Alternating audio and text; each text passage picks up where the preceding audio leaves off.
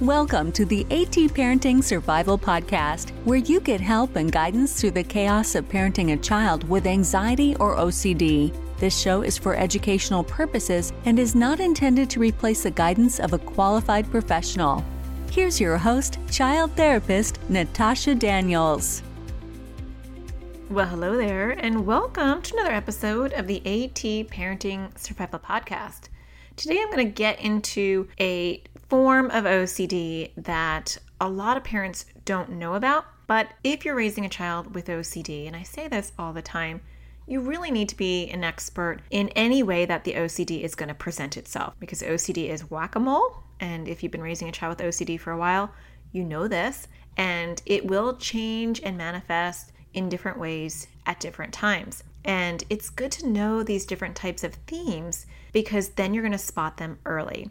And the earlier we can spot different OCD themes that are popping up with our kids, the more proactive we can be at attacking it and giving them the skills and doing exposures to pull out that weed. I use the weed analogy a lot. We want to check our backyard and we want to pull out those weeds.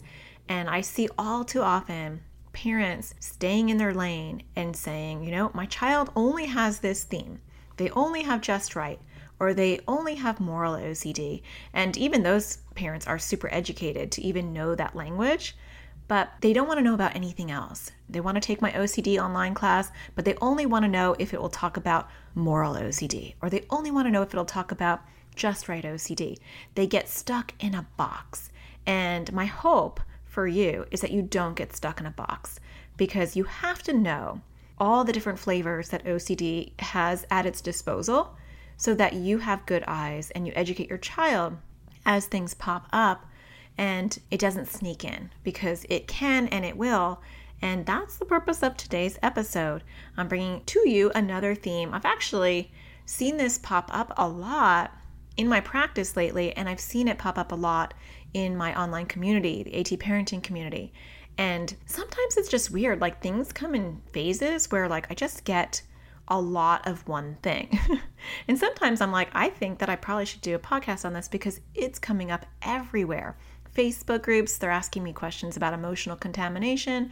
In my private practice, I'm dealing with a lot of kids who have emotional contamination. I'm like, oh my gosh. So that is what kind of spurred on this episode. And I think it's a good one because it's a very painful thing that happens when kids have emotional contamination, especially when it's targeting family members. So today I want to go into what it is, how it shows up. I'm going to talk about the most common ways that it shows up, although there's always exceptions. OCD can be creative, so I'm not going to be able to ever cover anything in its complete entirety because it's literally impossible to do. But even if your child does not have emotional contamination that you think of, and even if, as I describe it, you're like, nope, check that box off, we're good, I encourage you to sit and listen to this quick episode, because I can't tell you how many parents I've worked with where they've taken my OCD online class and they've really become very skilled at knowing all the major different ways that OCD can pop up, and they've caught it early. And I've been so impressed with those parents who catch it early. They instantly know it's an OCD issue. They instantly can identify it.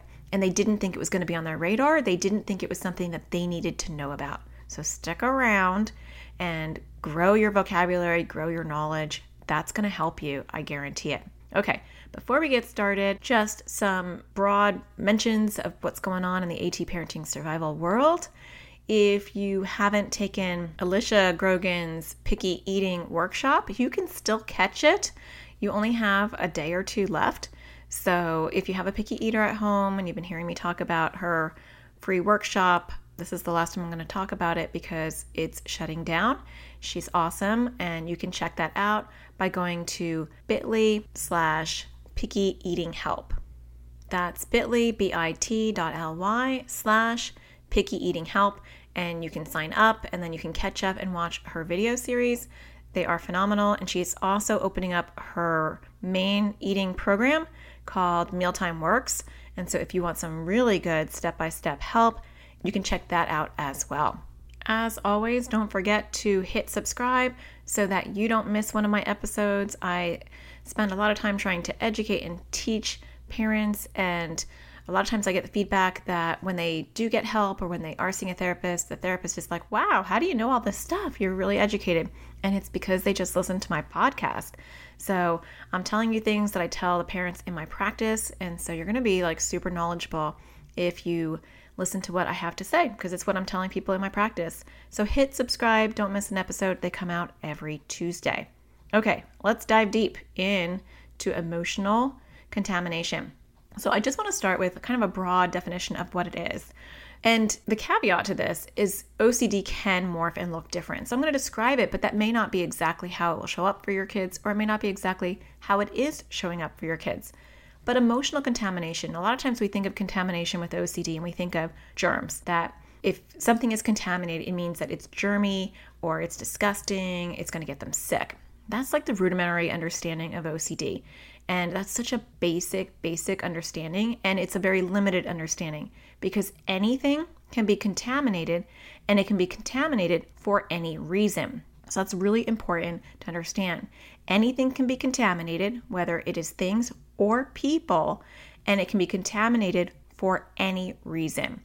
And so it doesn't matter what kind of themes your child has, things can get contaminated, people can get contaminated through those themes. So one thing I would like to warn you about is people get into these labels. And so people will say, my daughter has contamination OCD. And now they're in this box and they can't get out of it.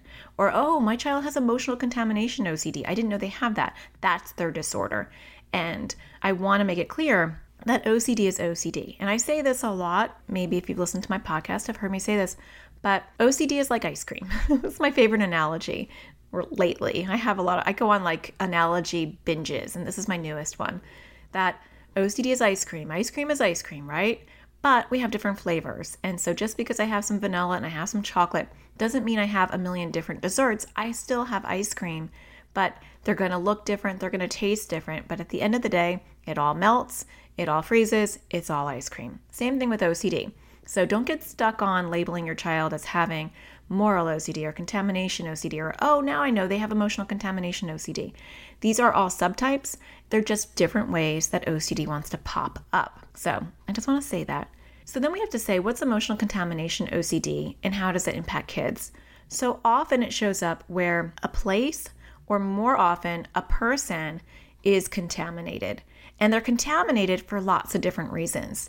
But the end result is a child who doesn't want to be near that person. And I'm going to talk about people and not as much about places, because I feel like that's where all the damage is, and that's where people get confused and it gets misinterpreted as maybe a relationship issue or something else, when a lot of times if they have a history of OCD, it's emotional contamination.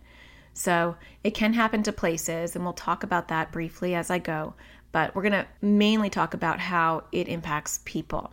OCD will glom on to something and put it on that person. Now that person is contaminated. And because they're contaminated, often the end result is I can't be near that person, or I can't touch things that that person has touched, or I can't do anything that reminds me of that person, or in extreme cases, I can't say that person's name, or even in more extreme cases, I can't even use the first letter of that person's name. So if their name is Robert, now I have a hard time with my R's. It can get pretty extreme. And then it can catch on like wildfire. So if that person has touched, my remote, now my remote is contaminated. Or if that person really likes to hang out in the living room, well, now the living room is contaminated. Or maybe they sit on the couch. Well, now the couch is contaminated. So it can also spread from people to objects and objects to people. So sometimes it starts off with an object. That object is contaminated for whatever reason. It's not always germs. It could be it's contaminated because when I was holding it, I had a bad thought. Now that object is contaminated.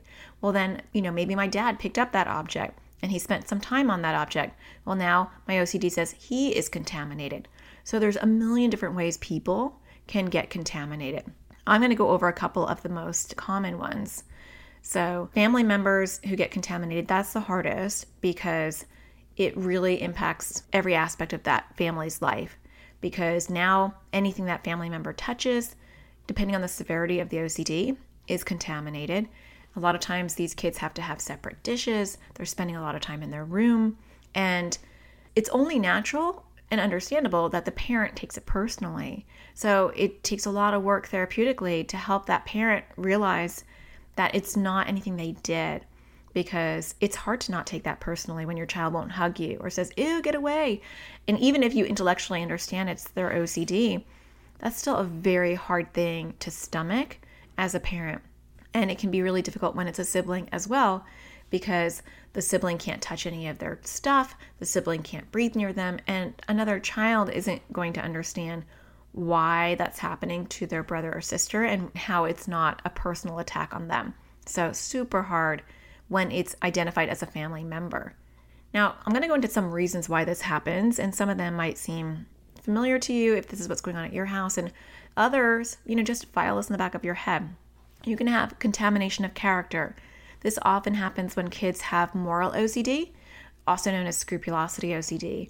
And this is when kids, and I'm going to make this very simplistic, but I do have podcast episodes on moral OCD if you want to dive deeper on that. But you can just go to my website at atparentingsurvival.com, and there's a search button at the very bottom. Just type in moral and all my moral OCD stuff will pop up. That's always the best way to find the stuff that I'm doing. In moral OCD, in a simplistic way, they're concerned about being a bad person or being something that's not aligned with who they are. So if they are worried about that, sometimes people will become contaminated. If I see someone drinking, then they're contaminated because they're doing something that my moral OCD says is wrong. And when I see you drinking, now I am going to be a drinker. And so they jump from, if I see someone who's drinking, now I might be that. And so it's that irrational jump. Oh, I see someone smoking and I touch them, or I touch something they touched, or I walked near them. Now I might be a smoker. And so that's just an example. It could be other things as well. But normally, if it has to do with their moral OCD, there are themes that kids have with moral OCD, and it will be in that theme. So I have kids who are afraid of punk people because they're OCD, and it doesn't have to be their belief. And, there's a lot of kids with moral OCD who have issues around sexual orientation, and they're not homophobic. It's OCD. OCD doesn't care about your thoughts. OCD is going to just say, well, maybe you're gay. And so seeing someone who reminds them of that, they can turn contaminated.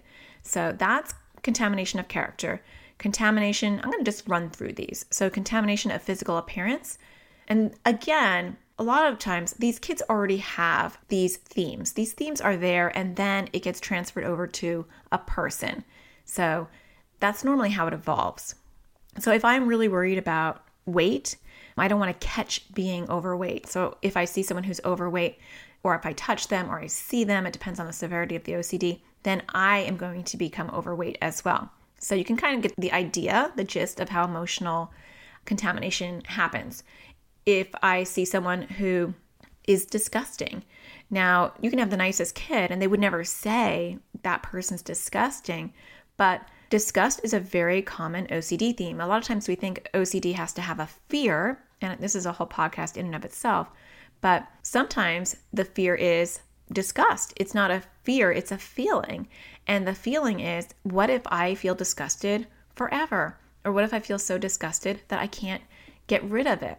And so things can trigger their disgust. If they have misophonia, which has to do with noise and mouth noises and chewing and things like that, if they already have that, which is a comorbid condition for OCD often, then seeing people eat and seeing them with their mouth open can make them feel disgusting. So if somebody is a really messy eater, they can become an emotional contamination target. Or if someone looks atypical. So I work with a lot of kids where if somebody has a deformity or an abnormality, they're not being cruel because we don't control what our OCD wants to target, but that becomes distressful and they feel disgust. And so when they feel disgust, they want to avoid it. And so that person can become emotionally contaminated. Okay, moving along from here. So contamination can happen in places as well. So if I have a bad thought when I was sitting on a couch, that spot on the couch might become contaminated. And then if a person sits there, they might become contaminated. So you can see where it can catch like wildfire. So some of the most common compulsions around emotional contamination, and I'm really just summarizing, it can be so many different things, but I just want to give you an idea and a flavor of how this stuff pops up. So a lot of times it's just avoidance. And avoidance is a huge compulsion. I actually did a kid's YouTube video recently on how avoidance is a compulsion. And I also did one on how reassurance is a compulsion, because a lot of times we get pushback from our kids that these type of things are not related to their OCD, or they're definitely not an OCD compulsion. So I've been making kid YouTube videos on these things for kids and teens so that we can say, hey, let's watch this YouTube video. Oh, it looks like actually, that reassurance is a compulsion. So if you want to check that out, you can always go to my YouTube channel at youtube.com/anxioustoddler78. It's not for toddlers. It just has that in its name. So definitely avoiding people who are deemed their emotional contamination target, and or a lot of times it goes further than that. And so it might be not being able to touch their stuff. This is still avoidance. A lot of times kids will hold their breath. And so if they're near the person that is deemed contaminated, they have to hold their breath, or they have to clear their lungs. And so I see this with a lot of the kids I work with. They have to blow out their nose, or I have kids who have to blow out air so that their lungs kind of burn, so that they're cleaning their lungs. So those are compulsions that people do when they have been around someone who's emotionally contaminated. Also, they might have to change their clothes if the person touches their clothes. They might have to throw away their food. Basically, just like anything else that's contaminated, and the rituals and compulsions that you can think of that would go with that, go with emotional contamination as well. So it can really run the gamut. So how do you treat this? What do you do with emotional contamination? And it's funny because I get this question a lot in my online community. Every week I say, hey, what do you guys want me to talk about? So I do weekly classes in my AT parenting community, and I poll the group and I say, what do you guys want me to talk about each week? Because I want it to be relevant. And it's funny because a lot of times they'll say things like how do we deal with intrusive thoughts? Or how do we deal with moral OCD? I can see a lot of times people have asked, how do we deal with emotional contamination? People don't know that word as much as they know the other things, but I will often get that question. And really, the answer is the same for all of that. So even though we have a million flavors in our OCD Baskin Robbins, the end result is we're going to eat it the same way. I don't know if that analogy works that far. I don't really want to eat OCD, but we're going to treat it the same way. And so we're going to always go back to ERP, which is exposure with response prevention. And that is the gold standard. That's the evidence-based approach for OCD that should be incorporated in all childhood OCD treatment. If you're not getting ERP with the therapist that you're with, that's important. That's a big problem, because you really can't treat OCD without the ERP component, or without a therapist who is at least moving in that direction. It's key. And don't get caught up on, how do I treat just right OCD? Or how do I treat my symmetry OCD? Or how do I treat my child's contamination OCD? These names and subtypes are helpful in that they help categorize what we're struggling with. They help categorize the essence of what your child is doing in this moment. So if you said to me, hey, my child has moral OCD, now I have a really good idea of probably most of their intrusive thoughts, or what kind of flavor they'll be, and probably a little bit of what their compulsions might look like. But the only thing that helps with that is how I'm going to talk to your child and what kind of exposures we're going to do. So this episode is not about ERP. I do have tons of episodes on ERP. And like I said before, you can always search my website to find any of those episodes, because all my episodes are uploaded to my website primarily so that you can search them. So that makes it convenient, because it's not always easy to search on iTunes or Google Play or Stitcher. Sometimes I find that it's a little bit easier to just go on my website. So search ERP and you'll find tons of stuff on that. But that's really the best thing. You want to do exposures. You want to get your kids to start fighting back and purposely provoking their OCD and taking small steps, small uncomfortable steps towards their discomfort, and starting to learn how to live with that discomfort and that uncertainty. So definitely check out my episodes on ERP. I even have kid YouTube videos on ERP explaining it to kids and what it is. And you can actually search my YouTube channel as well, which I find very helpful. I don't think you can search it on the app. I do believe you have to be on the desktop in order to search, but I could be wrong. So But that is a really handy feature because even when people ask me, hey, Natasha, like, do you have a YouTube video on symmetry OCD? I will go to my YouTube channel and I'll go to the search button and I'll type symmetry and then I'll get the link because I have hundreds of YouTube videos. And so I don't know. I mean, I know I did one, but I don't know what the link is. So that is definitely the easiest way to find my resources. Sometimes people get a little overloaded with my resources, which is kind of ironic. They're like, you've done too much. It's just too much to get through. I can't find what I need. Damn if you do, damn if you don't. It's like, oh, I'm sorry that I provide too many resources, but there are easy ways to find them. You can use search buttons. I have search buttons on all my websites. So on my regular website, there's a search button at the very bottom. My YouTube channel has a search button. Even if you're in my private Facebook group, there is a search button that you can search the group. And even if you're in my private membership community at atparentingcommunity.com, there is a search button even in there. So use the search buttons. Okay, so the other thing that you can do to get help, if you want help with ERP, I do have an online class. I have an online school actually for tons of things related to anxiety and OCD, on how to parent a child with anxiety or OCD.